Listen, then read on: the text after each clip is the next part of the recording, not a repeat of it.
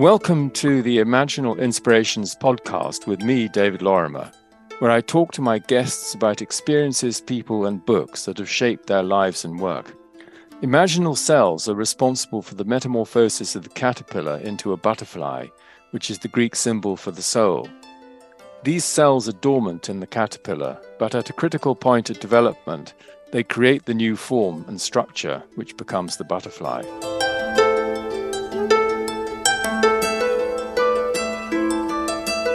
My guest today is Professor Ervin Laszlo, who I've known for many years. Ervin spent his childhood in Budapest and was a celebrated child prodigy on the piano, with public appearances from the age of 9. He received a grand prize at the International Music Competition at Geneva, which meant he could leave Hungary and begin an international concert career, first in Europe and then in America. Shifting to the life of a philosopher and systems scientist, he's lectured at various universities in the US, including Yale and Princeton. He's the founder and president of both the Club of Budapest and the Laszlo Institute for New Paradigm Research. He's the author, co-author, or editor of over 100 books that have been published in a total of 25 languages. Ervin Laszlo has also written several hundred papers and articles in scientific journals and popular magazines, and he's a member of numerous scientific bodies, including the International Academy of Science, the World Academy of Arts and Science, the International Academy of Philosophy of Science, and the International Medici Academy. And he was elected a member of the Hungarian Academy of Science in 2010. Ervin was awarded the Sorbonne's highest degree, the Doctorat et Lettres et Sciences Humaines, in 1970, and has received honorary PhDs from the United States, Canada, Finland, and Hungary.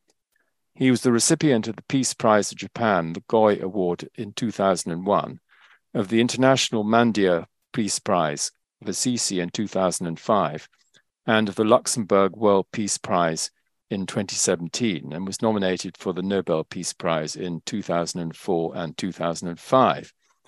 Ervin, welcome to Imaginal Inspirations, and thank you very much for taking the time to talk to me. David, you're wonderful, one of the most wonderful imaginal persons that I've known, and it's a pleasure to talk with you. Oh, that's very kind. The first question I usually ask my guests is a shaping moment involving your choice of work. But I think in your case, it involves at least two shaping moments, one musical and the other philosophical. So maybe you'd like to begin with the musical and then move on to the philosophical and scientific. I was thinking back on possible moments. I can't identify a single moment that would have that whole catalytic function of moving from one kind of a life path to another. It's a progression. Then there was a final movement which consolidated it. There was a progression. You see, if I think back how it all started, I was, as you mentioned, a concert pianist, a prodigy. That means I never attended school in a regular way. In fact, I had practically no formal schooling at all.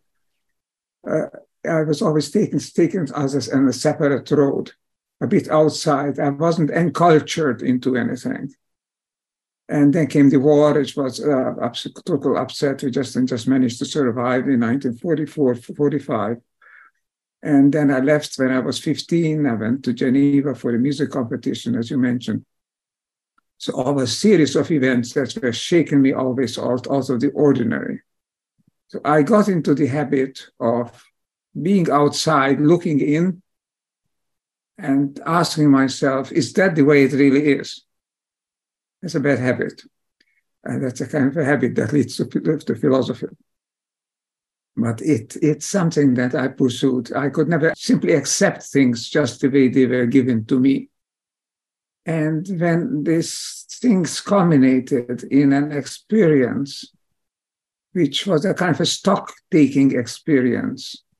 It was on New Year's Eve. My first son, Christopher, was just then 1 year old.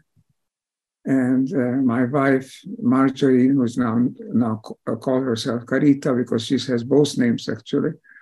And we were in a vacation for a few days at Garmisch-Partenkirchen, the famous German Alps.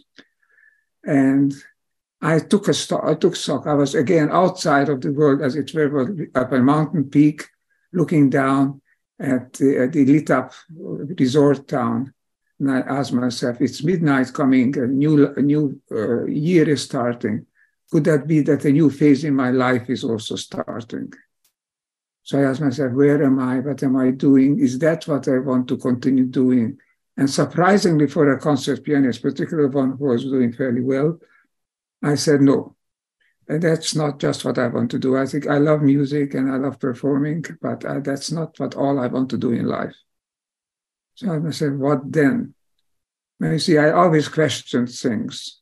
And here the idea came to me that perhaps I should look after this questioning, see if I start talking to people who are really into this, who are professors, who are published authors, and so on, about talking about science and philosophy in those fields, who might have some answers. I said to myself, let's start by looking at the possibilities that the world of the senses is not the whole world that there is. Maybe there is something behind it. I found amazing experiences while I was playing the piano and playing together with others, especially playing for a public. It's getting you out of the ordinary routine things into a different dimension of the world, it seemed. I said, is there also a deeper dimension in the world altogether? Is that all, not all there is what we all experience every day? So on that moment, in and I said to myself, and I also said to my wife, who thought I was a bit out of my mind, but pianists can have these ideas sometimes. I asked myself, what shall I do? Okay, seriously, start reading, start attending university courses and so on. This was in the mid-1950s. I was already in my mid-20s.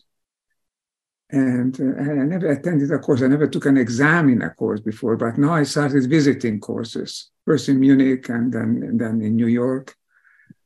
And at that moment, I decided to do that seriously. And that, I think, looking back, was the key moment when I decided to shift it around. Asking these questions, which later turned out to be philosophical, scientific questions, for me were world curiosity questions. That was, in a way, my hobby, whereas music was my profession. The shift was to make music into the hobby and make this into the profession. That came a few years after that, when I already published my first book by a set of surprising coincidences. But that was out, and it got into the hands of the chairman of the Yale Philosophy Department, John Schrader.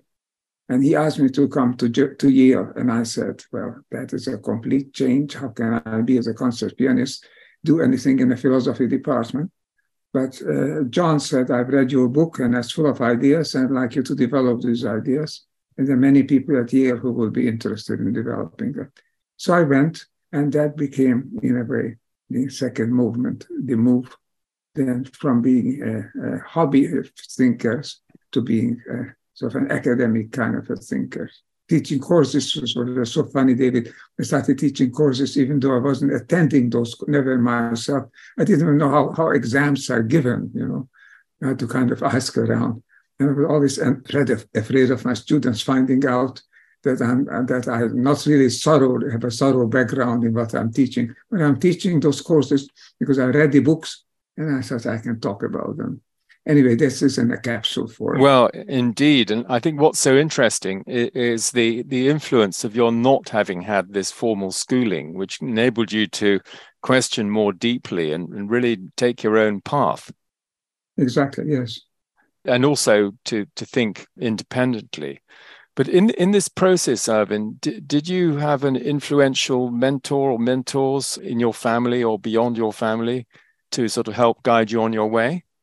Well, somebody who launched me on my way was the elder brother of my mother, who lived in the same large apartment house in Budapest, who was an amateur philosopher. He would have liked to be a professional philosopher, but he didn't have the degrees for it at the time, but he devoted his life to that.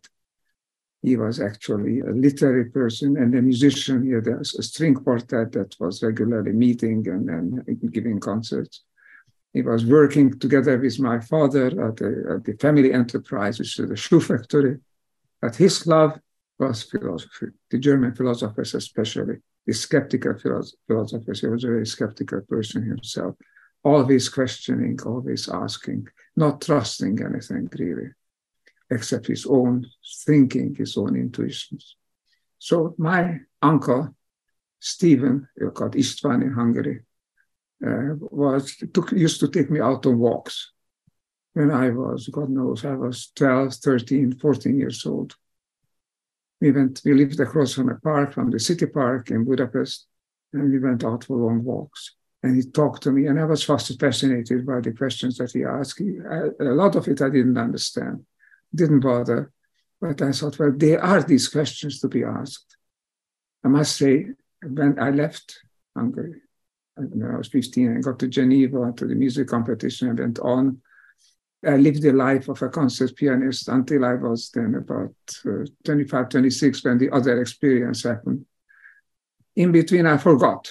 I forgot about these these questions, but they were brought back by always the best thing that can bring these new phases of life into existence, by a girlfriend in New York.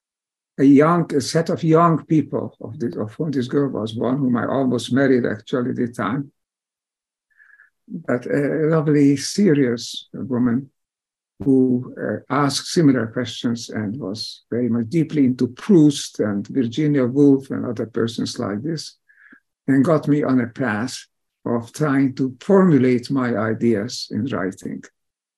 I attended school, at the New School for Social Research in New York, and I attended classes in creative writing, and I tried to express my ideas in fiction form. So there was this next phase in my life in which I tried to also put down in written form things that I thought about. But that still didn't get me to the point which came later, when I realized, to my astonishment, that what I'm writing could be of interest to somebody else as well. Mm. And that was by chance. I met a gentleman who turned out to be a publisher, an editor for a publishing house in Holland, Martinus Nijhoff. And he published my own notes, which at the same time I wrote only for myself and for my friends, my friends in New York primarily. See? So it was a series of events. And they led me as though by a thin line, a leitmotif, as they would say, yes, toward asking questions and formulating answers. And then it's the beginning of the idea of writing down for others. It's just the beginning of the idea of communicating, or to be, as in a slightly exaggerated way, saying, of teaching. I never thought of myself as a teacher. I just wrote for myself. And I was happy if I could communicate it and it was of interest to others. And then were you also continuing to read, or not very much, during your time as a concert pianist, or did you really get going into books at a slightly later stage? Well, when I decided, and this famous movement, to be serious about my interest, I went to a bookstore. And I asked, what are your books on philosophy? And they gave me one book. Actually, they must not give me. I looked at the shelves, and they showed me where the philosophy books are. And I picked one out, more or less at random. But it was a book by an Indian philosopher. I was always very sympathetic to the Indian thinking, the most spiritual thinking. And he wrote a book which I think was called Related Multiplicity. It was a Whiteheadian book, and he quoted heavily Whitehead. I read this book. It was the first book in philosophy that I actually read. Then I saw I had better trace this further and go to the roots of it. And he quoted Whitehead, so I should read Whitehead. I went back. I read this day and night. I went back a couple of days later, and I said, I want a book by Whitehead. And they came to the shelves, and they put a book in my hand. It was called Process and Reality. Oh, wow. That's the real thing, isn't it? To a young boy, a middle-aged, I was by that time, of course, I was 30. They're not so young. But somebody who was absolutely new to this whole field I didn't realize what a pretentious, ambitious idea this is to get into processing reality. But I didn't know any better, so I started on page 1 and I read through until page 350 or whatever it was, and then became a Whiteheadian. It made a tremendous impression on me. It was difficult to understand. I had to read through things several times. But I started thinking like that in Whiteheadian process terms. Nothing is, everything is flowing, everything is coming into being, everything is being by how it relates to other things, and all things together bring forth any one thing. So all these ideas made a profound interest in me. I consider myself a Whiteheadian, and to some extent I consider myself that still. But certainly it was a metaphysics which was not the end station for my thinking, but it was a key element of trying to see things, the world as a coherent whole that interacts and evolves. That is still my thinking today. Well, that's a very good starting point. And it reminds me, I read Whitehead's Process and Reality exactly 40 years ago in Leipzig when I was there. But I did a similar thing, Ervin, in 1974. I arrived in London and I went to Foyle's bookshop to see what sort of books I could find. And two of the books I found were by Radhakrishnan, who was a philosopher and president of India. And one of them was an idealist view of life. And so I did rather the same thing as you. I just sat down and read it. And Radhakrishnan has, in fact, had a huge influence on my thinking. And I admire his career. And he's one of the most distinguished, or if not the most distinguished Indian philosopher of the 20th century. So I love the serendipity of the books that are influential. Is there any other book or books you'd like to mention at this point which were important in the development of your own thinking? Well, yes. Van Bertalanffy, particularly, the biologist who went beyond the limits of this biology science and talked about systems, whether they are biological or social or physical or chemical systems or galactic systems, general systems. And this opened a whole new phase also in my thinking. I met Van Bertalanffy when I was at Yale for the semester of the imitation of John Schrader. And I was impressed by his thinking. And he, in turn, read some of my notes, and we started working together. He wrote then the preface, the introduction to my Introduction to Systems Philosophy, a book that I was working on for at least 5 years nonstop. And it expresses my key ideas at the time. So also, I would say, yes, systems thinking, and then Prigozhin's work, Ilya Prigozhin's work, on putting these things into deeply scientific, acceptable scientific terms.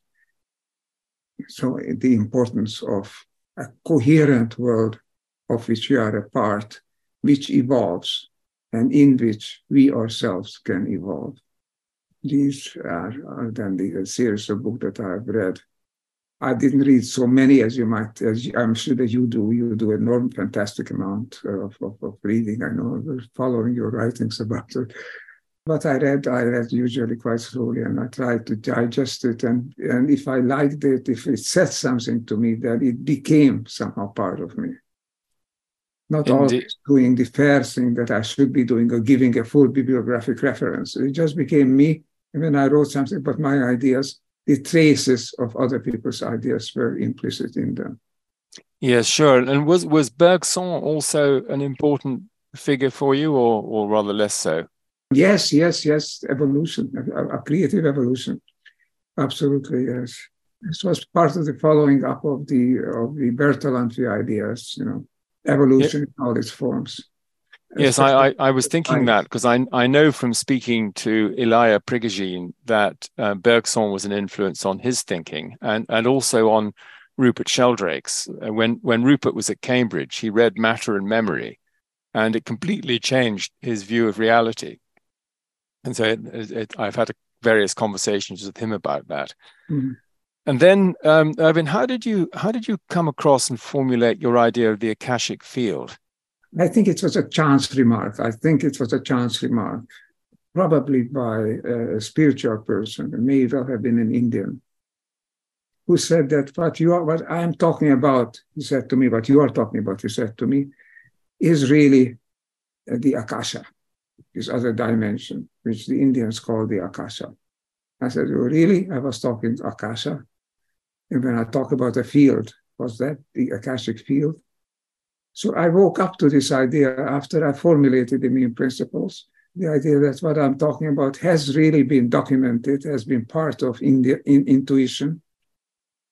And this was also the beginning of a deeper relationship with Indian philosophy. You mentioned Radha Krishna. To this day, I have a very strong sense of my thinking along the lines of the Indians. And that leads me to mention, I think that I was very pleased to know about, to receive, just a few weeks ago, you mentioned, just now, of course, you mentioned about my honorary degrees, which complement the fact that I didn't have until much, much later a regular degree. I got the 5th honorary degree was from India, which I just got a few weeks ago.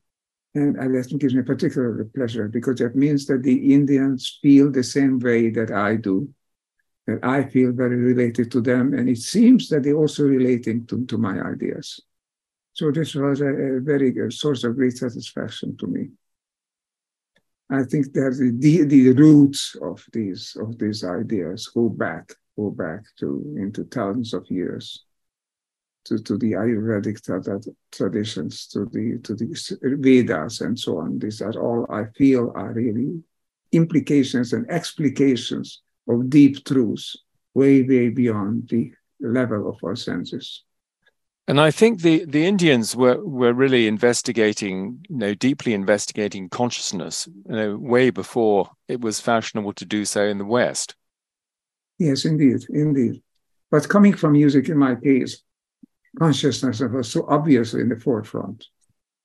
That what I was doing was not simply physical exercise. I'm moving my fingers, yes, and I'm looking at notes and studying things, how to play them. But what is happening to me was changing my consciousness, was altering it, was entering into another state. Because I was always interested in things I didn't understand.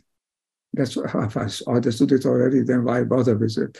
But I was always interested in things that I wanted to know more about.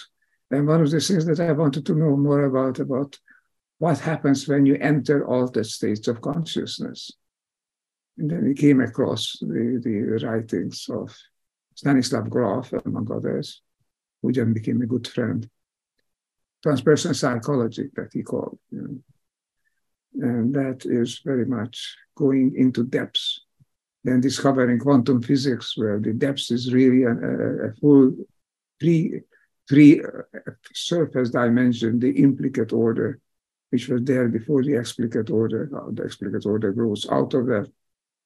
All of these are ideas that come together and say that what I am is really a very conscious agent, an agent of consciousness in the world, not somebody who has the pretension of generating consciousness within the brain, but somebody who is trying to use the brain as a decoder of consciousness, which is the more ultimate, the deeper level of reality.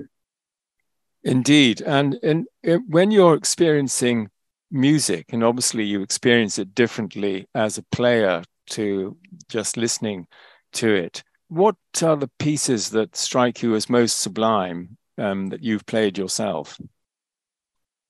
Well, I would call what musicians call, and I call also, because philosophers and scientists call it that again, it's harmony, which you can express as coherence, which comes to the fore as the search of one part for another, or pulling together, or becoming one, of the oneness. No, that's the element. Not being separate.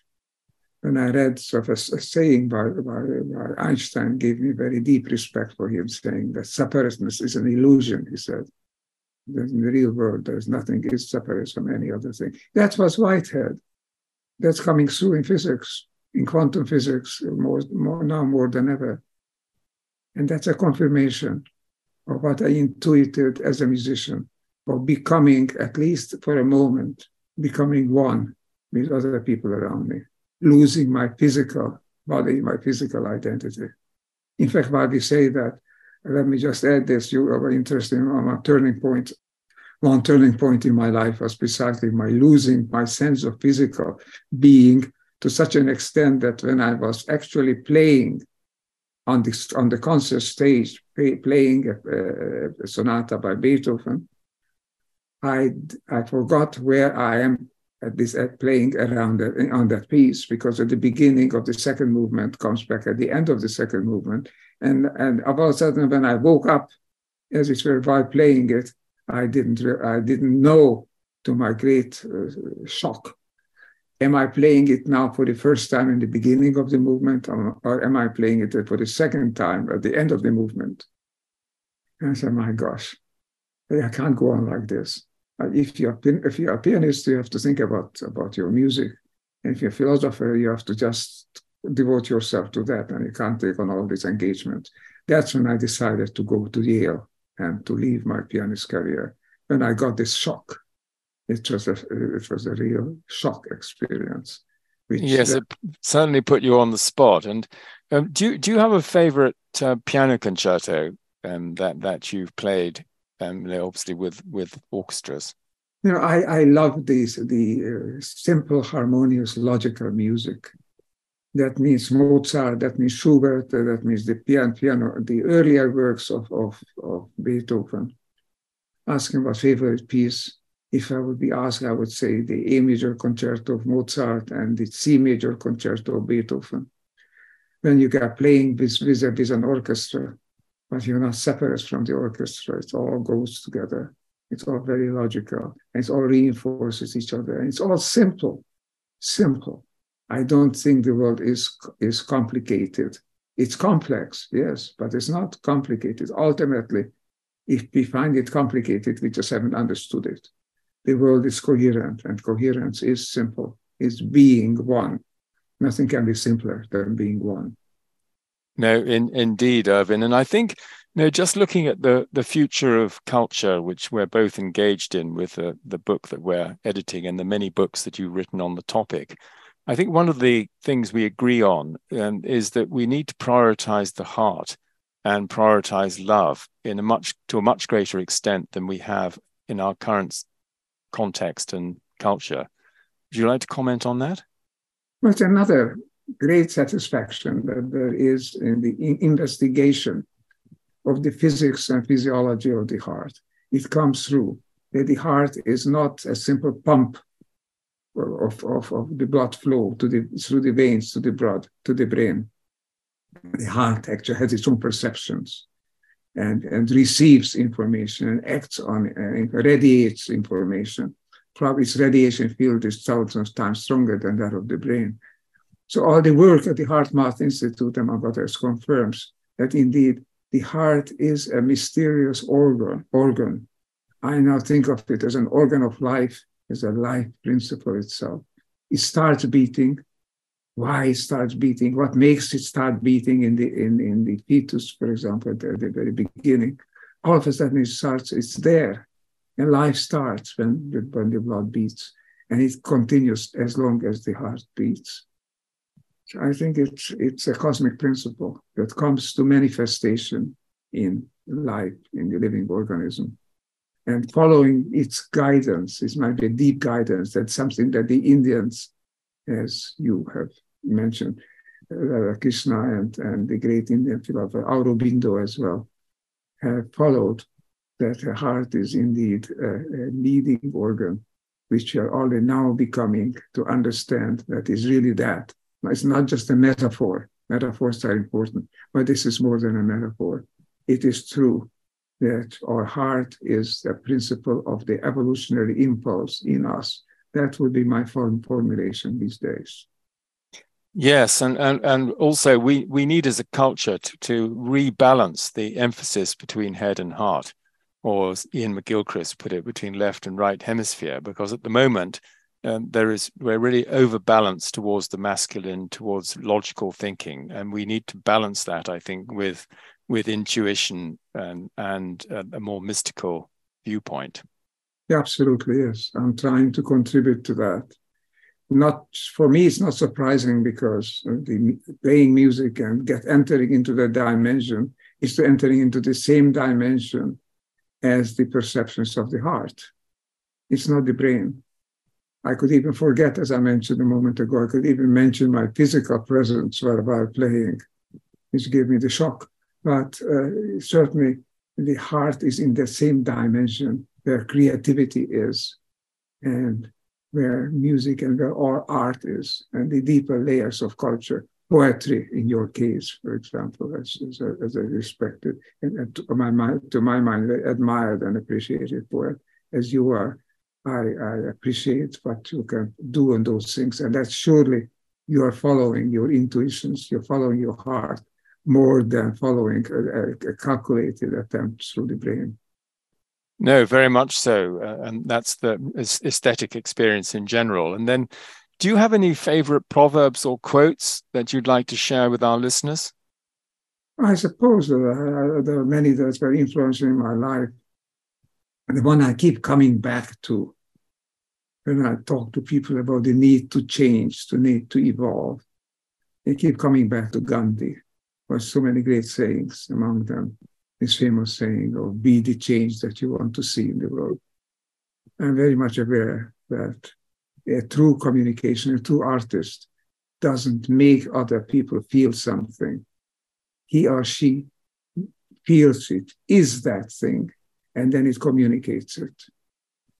Also, like Schweitzer, who said there are only three ways of changing the world. The first is through example, the second is through example, and the third, you've guessed it, is through example. Being the change. You know, I noticed already in my musician days that musicians, especially the conductors, who interpret a piece of music, they don't do it by instructing the musicians or the co-musicians or partners. They start living the music, and it's contagious. It carries forward. I was aware at the time of Herbert von Karajan, who was conducting with closed eyes. He didn't look at people and say, "Come a little bit stronger here now, and a bit diminuendo over there." No, he was simply living it. And a great orchestra, that the Vienna and the Berlin orchestras and the others that he was dealt with, could understand that, could feel that, could themselves become that. There's the big difference. I think Collingwood, the philosopher, talked about this difference between the artist and the medical doctor. Doctors who prescribe things and make other people do things or feel things or be things, and the artist who is that thing. And then lets the others participate in that feeling, in that being. Yeah, that's a wonderful insight. And you had a saying about the difference between an old professor and a young professor. Now, you asked me, David, about sayings that were influential and are influential in my life. A young professor, and I was in that category for a long time, teaches more than he knows.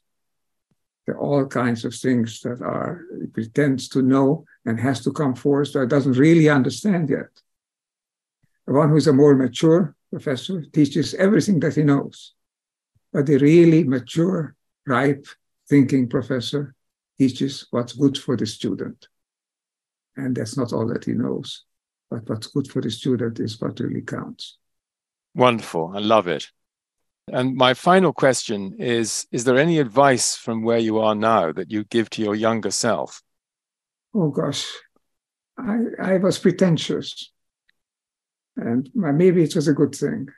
I mean, I imagined that I can tackle questions that are still open questions, that I could look after it. I was sure that not everything that can be known is already known. It's very pretentious for a young man. I thought I could teach philosophy with some ideas, some sense of I'm coming across ideas that others have not come across yet, or certainly didn't communicate to me. Very pretentious. It's bold. courageous, if you like. It's extraordinary or exaggerated, perhaps. But I lived like that. I was not part of any established group, whether musical group or other groups. I had friends, but I was not encultured, as I mentioned earlier. I was not encultured into any given set of cultures or expression of cultures.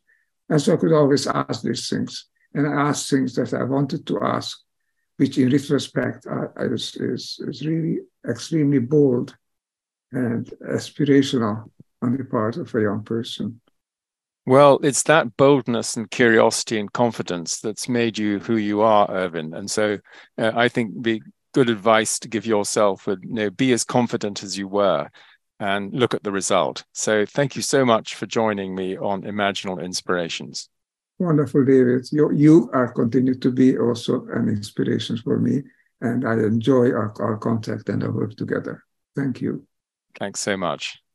And let's end with a recording of you, Ervin Laszlo, playing Chopin's Nocturne Opus 27, number 2 in D-flat major on your piano at your home in Tuscany.